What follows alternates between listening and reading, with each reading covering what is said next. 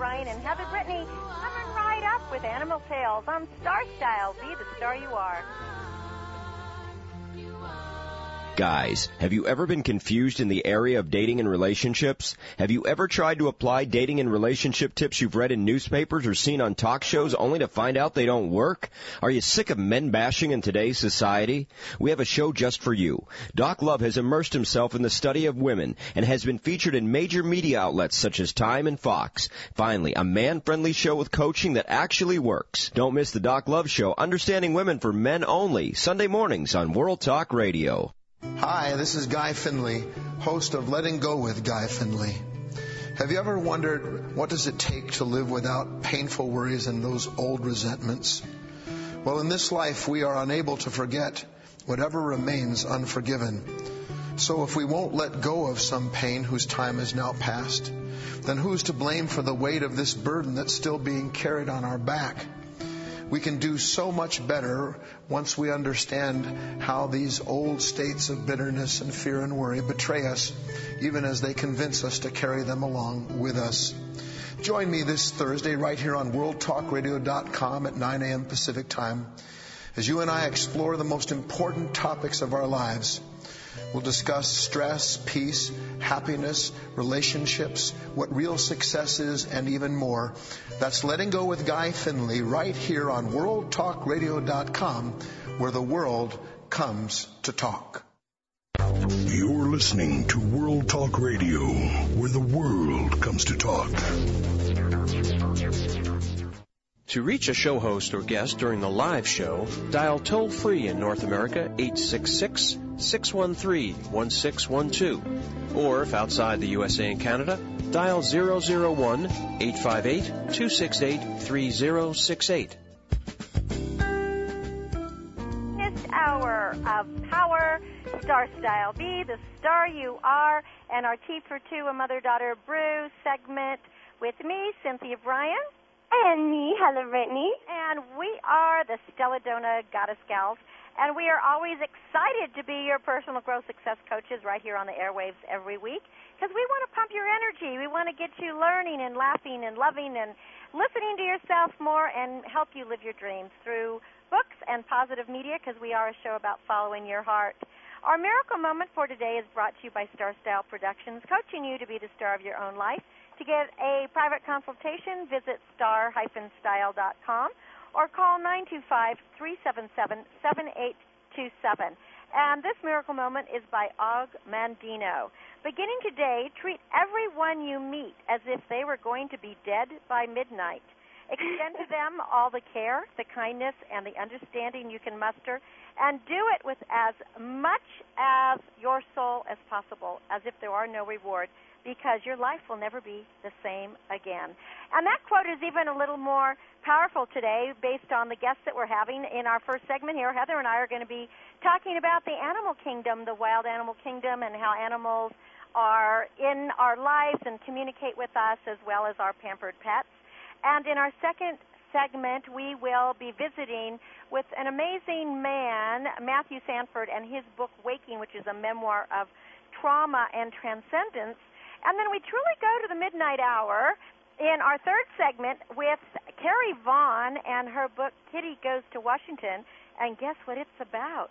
Werewolves. Ooh. So we're talking midnight, Mary Midnight. And what's fun about her book is you'll see when we talk about it, it's not only werewolves, but we're talking about were-jaguars and were-alpacas and were-dogs. And I don't know if you pronounce it were or were or how it is, but it's a really, really fun book because Kitty has a talk show just like you and I, Heather. and that's why it's called the Midnight Hour, is because her show is at midnight and she talks with the werewolf. So that will totally be fun. So stick around for more of all that. But in the meantime, Heather and I want to talk to you about animals now and the animals in our lives and how we howl at the moon as well. And I don't think I'm a werewolf, but boy, I've always been howling. But since Heather was a little girl, we used to nickname her, or people nicknamed her, the female St. Francis of Assisi, because you always had that ability to communicate with animals. And for some reason, birds would land on your shoulders, and wild animals would come up to you when we were on hikes, and you've been able to talk to the feral cats, and it seems that you would just, you always had animals there. And something about that has taught me a lot as well, because animals are here to teach us, and we do communicate with animals. They're very important in our healing, and in our life, and in our health, and just in our well-being. Well, exactly. Well, evidence of this, I think it's a really healthy connection. And for the last decade now, it's really been filling our books, cable TV shows, and now even medical journals are stating that there's factual statements that animals are beneficial to health. They've discovered that owning a pet can reduce blood pressure, reduce your heart rate and cholesterol, lessen stress. And actually, they found out that children that grow up in households with pets, as they grow, it helps their immune system so that they not only don't have allergies to animals, but they also fight off other allergens in general. And there even is evidence suggesting now that dogs can detect bladder cancer and predict the onset of seizures. You know what? This past week, I've done 2 other radio shows, and they were both animal shows. One was called Animal Talk Radio, and I've been doing all these animal radios lately. And this is a real thing, is that there is evidence and statistics and medical research that shows that not only do they detect it, but the purr of the cat has a vibration that actually heals you and has had effects. I'm so happy you brought the thing about healing, actually, because on a medical level, I mean, these animals are great, but I think they're also wonderful psychologically, especially for children, especially for older people that really need that unconditional love. Their family may not be around as much anymore.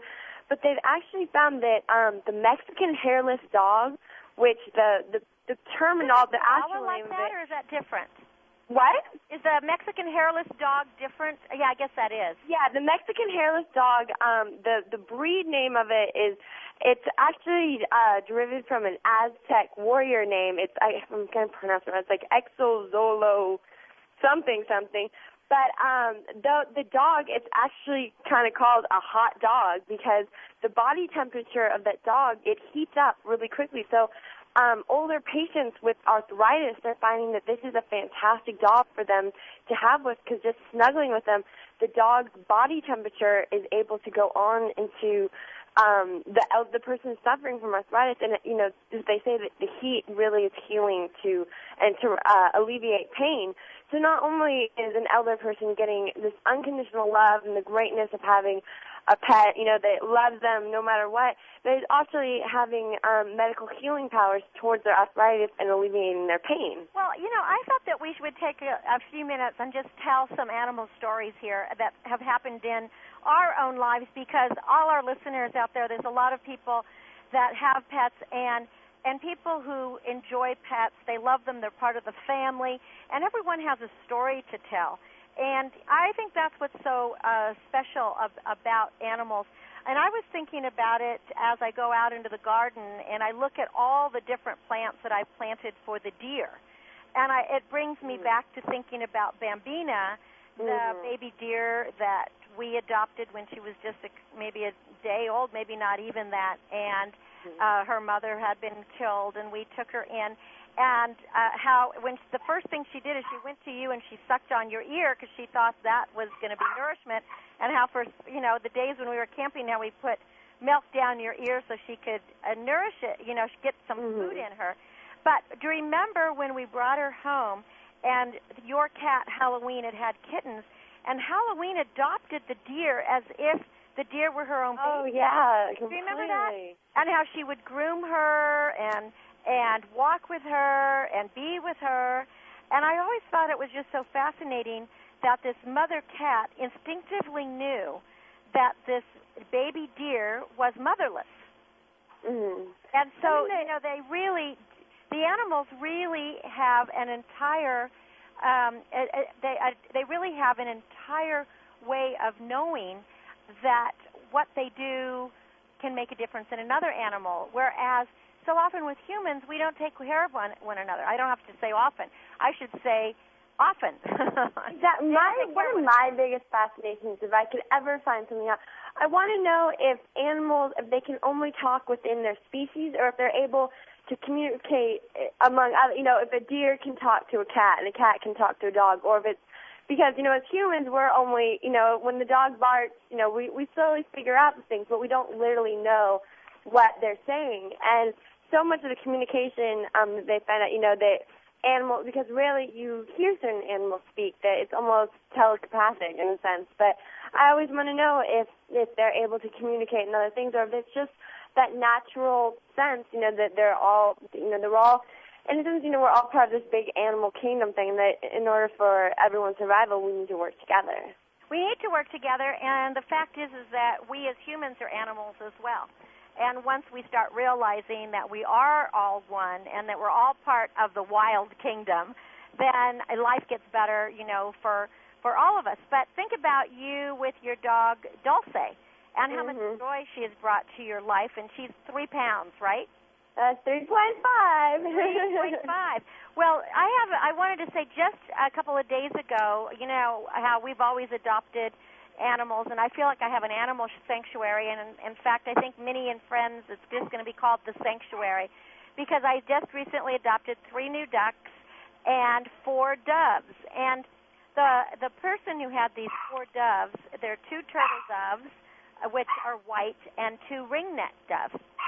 And the person who had these doves is a student, and she's going away to college, and her family didn't want to take away the doves, take care of them, and she's working for a veterinary service, and she had 1 dove that was really severely injured because the doves had been kept in this kind of like a rabbit hutch, and a raccoon attacked it.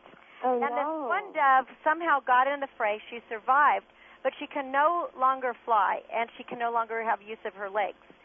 So she has learned how to walk with her wings, and she developed calluses on her wings. So she walks on her wings. If there's a will, there's a way. Exactly. And so in my opinion, this dove really wants to survive.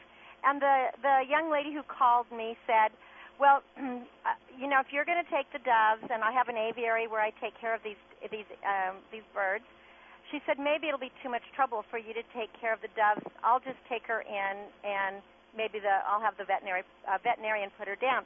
And I was like, absolutely not. Don't put her down. Don't put her down. I mean, she wants to live. Let's give her a shot. Because, her fear was that perhaps she wouldn't adapt to the other birds or whatever. So in any case, I put her in the aviary, and I've watched her carefully, and I made sure that she would know where her water was and, where her food was, and I had to reposition things. And I kind of felt a part of her because, I've been having trouble walking with my hip out, and I would put it down just because I may not adapt, And the beauty of it, I've been watching her for a whole week, and she is enjoying the aviary tremendously. She's getting along great with the quail and the pheasant and the other birds that are in there. And she's talking all the time. And what a wonderful addition. And so how beautiful to have been able to adopt these animals and to also, these birds, and also to save the bird, from being put down. And it's such a lesson for me because I feel like I'm growing from watching their joy, and they're giving me such joy back with their beautiful song all day long. So, there's a message in there, is that this bird wants to live. Is that, it's kind of the whole tenacious and that fighting mentality. It kind of gives you inspiration, I guess, to carry on, that if this bird that no longer has the ability to fly nor walk can find a way. Exactly. Exactly. And so that's the thing that I think is important that animals can teach us as humans if we will give them the time of day to, if we will give them the time of day just to give them of our time and of our patience. And that brings me back to the dogs and the cats who absolutely love us unconditionally. We come home from work, and it doesn't matter what we smell like, what we look like, what we've been through. They're just so happy to see us. But they tend to sense when we're unhappy, and they usually just are quiet and keep next to us to let us know that they care. And they sense when we're sad. And dogs really, I have to say, especially dogs, are actually becoming almost like our equals in the working world. Dogs, they're used as seeing dogs, the blind, police dogs, fireman dogs. With the slightest of training, it's just like children. If you start at a young age teaching them things, it stays with them. They can figure out. I watched something on Dateline a few weeks ago how they're teaching your dog how to read, and recognize certain symbols. Say that again? Teaching your dog how to read? Exactly. I mean, it makes you kind of like, well, why would you need it? But for certain things that... I love it. It's a great idea. It's almost more, it's kind of like when kids first learn, it's like a memorizing game. You may not be completely comprehending it, but you're memorizing it, and after you memorize, eventually it sticks in with it. And that's the same with training a dog. Once it sticks with them, then their obedience to do that. And that's why they found that, dogs are phenomenal for, especially people that are less disadvantaged, that have more disadvantages, so that, they train these dogs that can answer the phone for people, open doors, turn on light, all these great things that, if you have the will, this animal will help you find the way for it. And I think that's and the personality of the animals is something else that I think is just so great. The two goats. One is your goat, Pee-wee, and Jasper is our adopted goat. Well, now Pee-wee is getting older, Heather, and Pee-wee's getting grayer.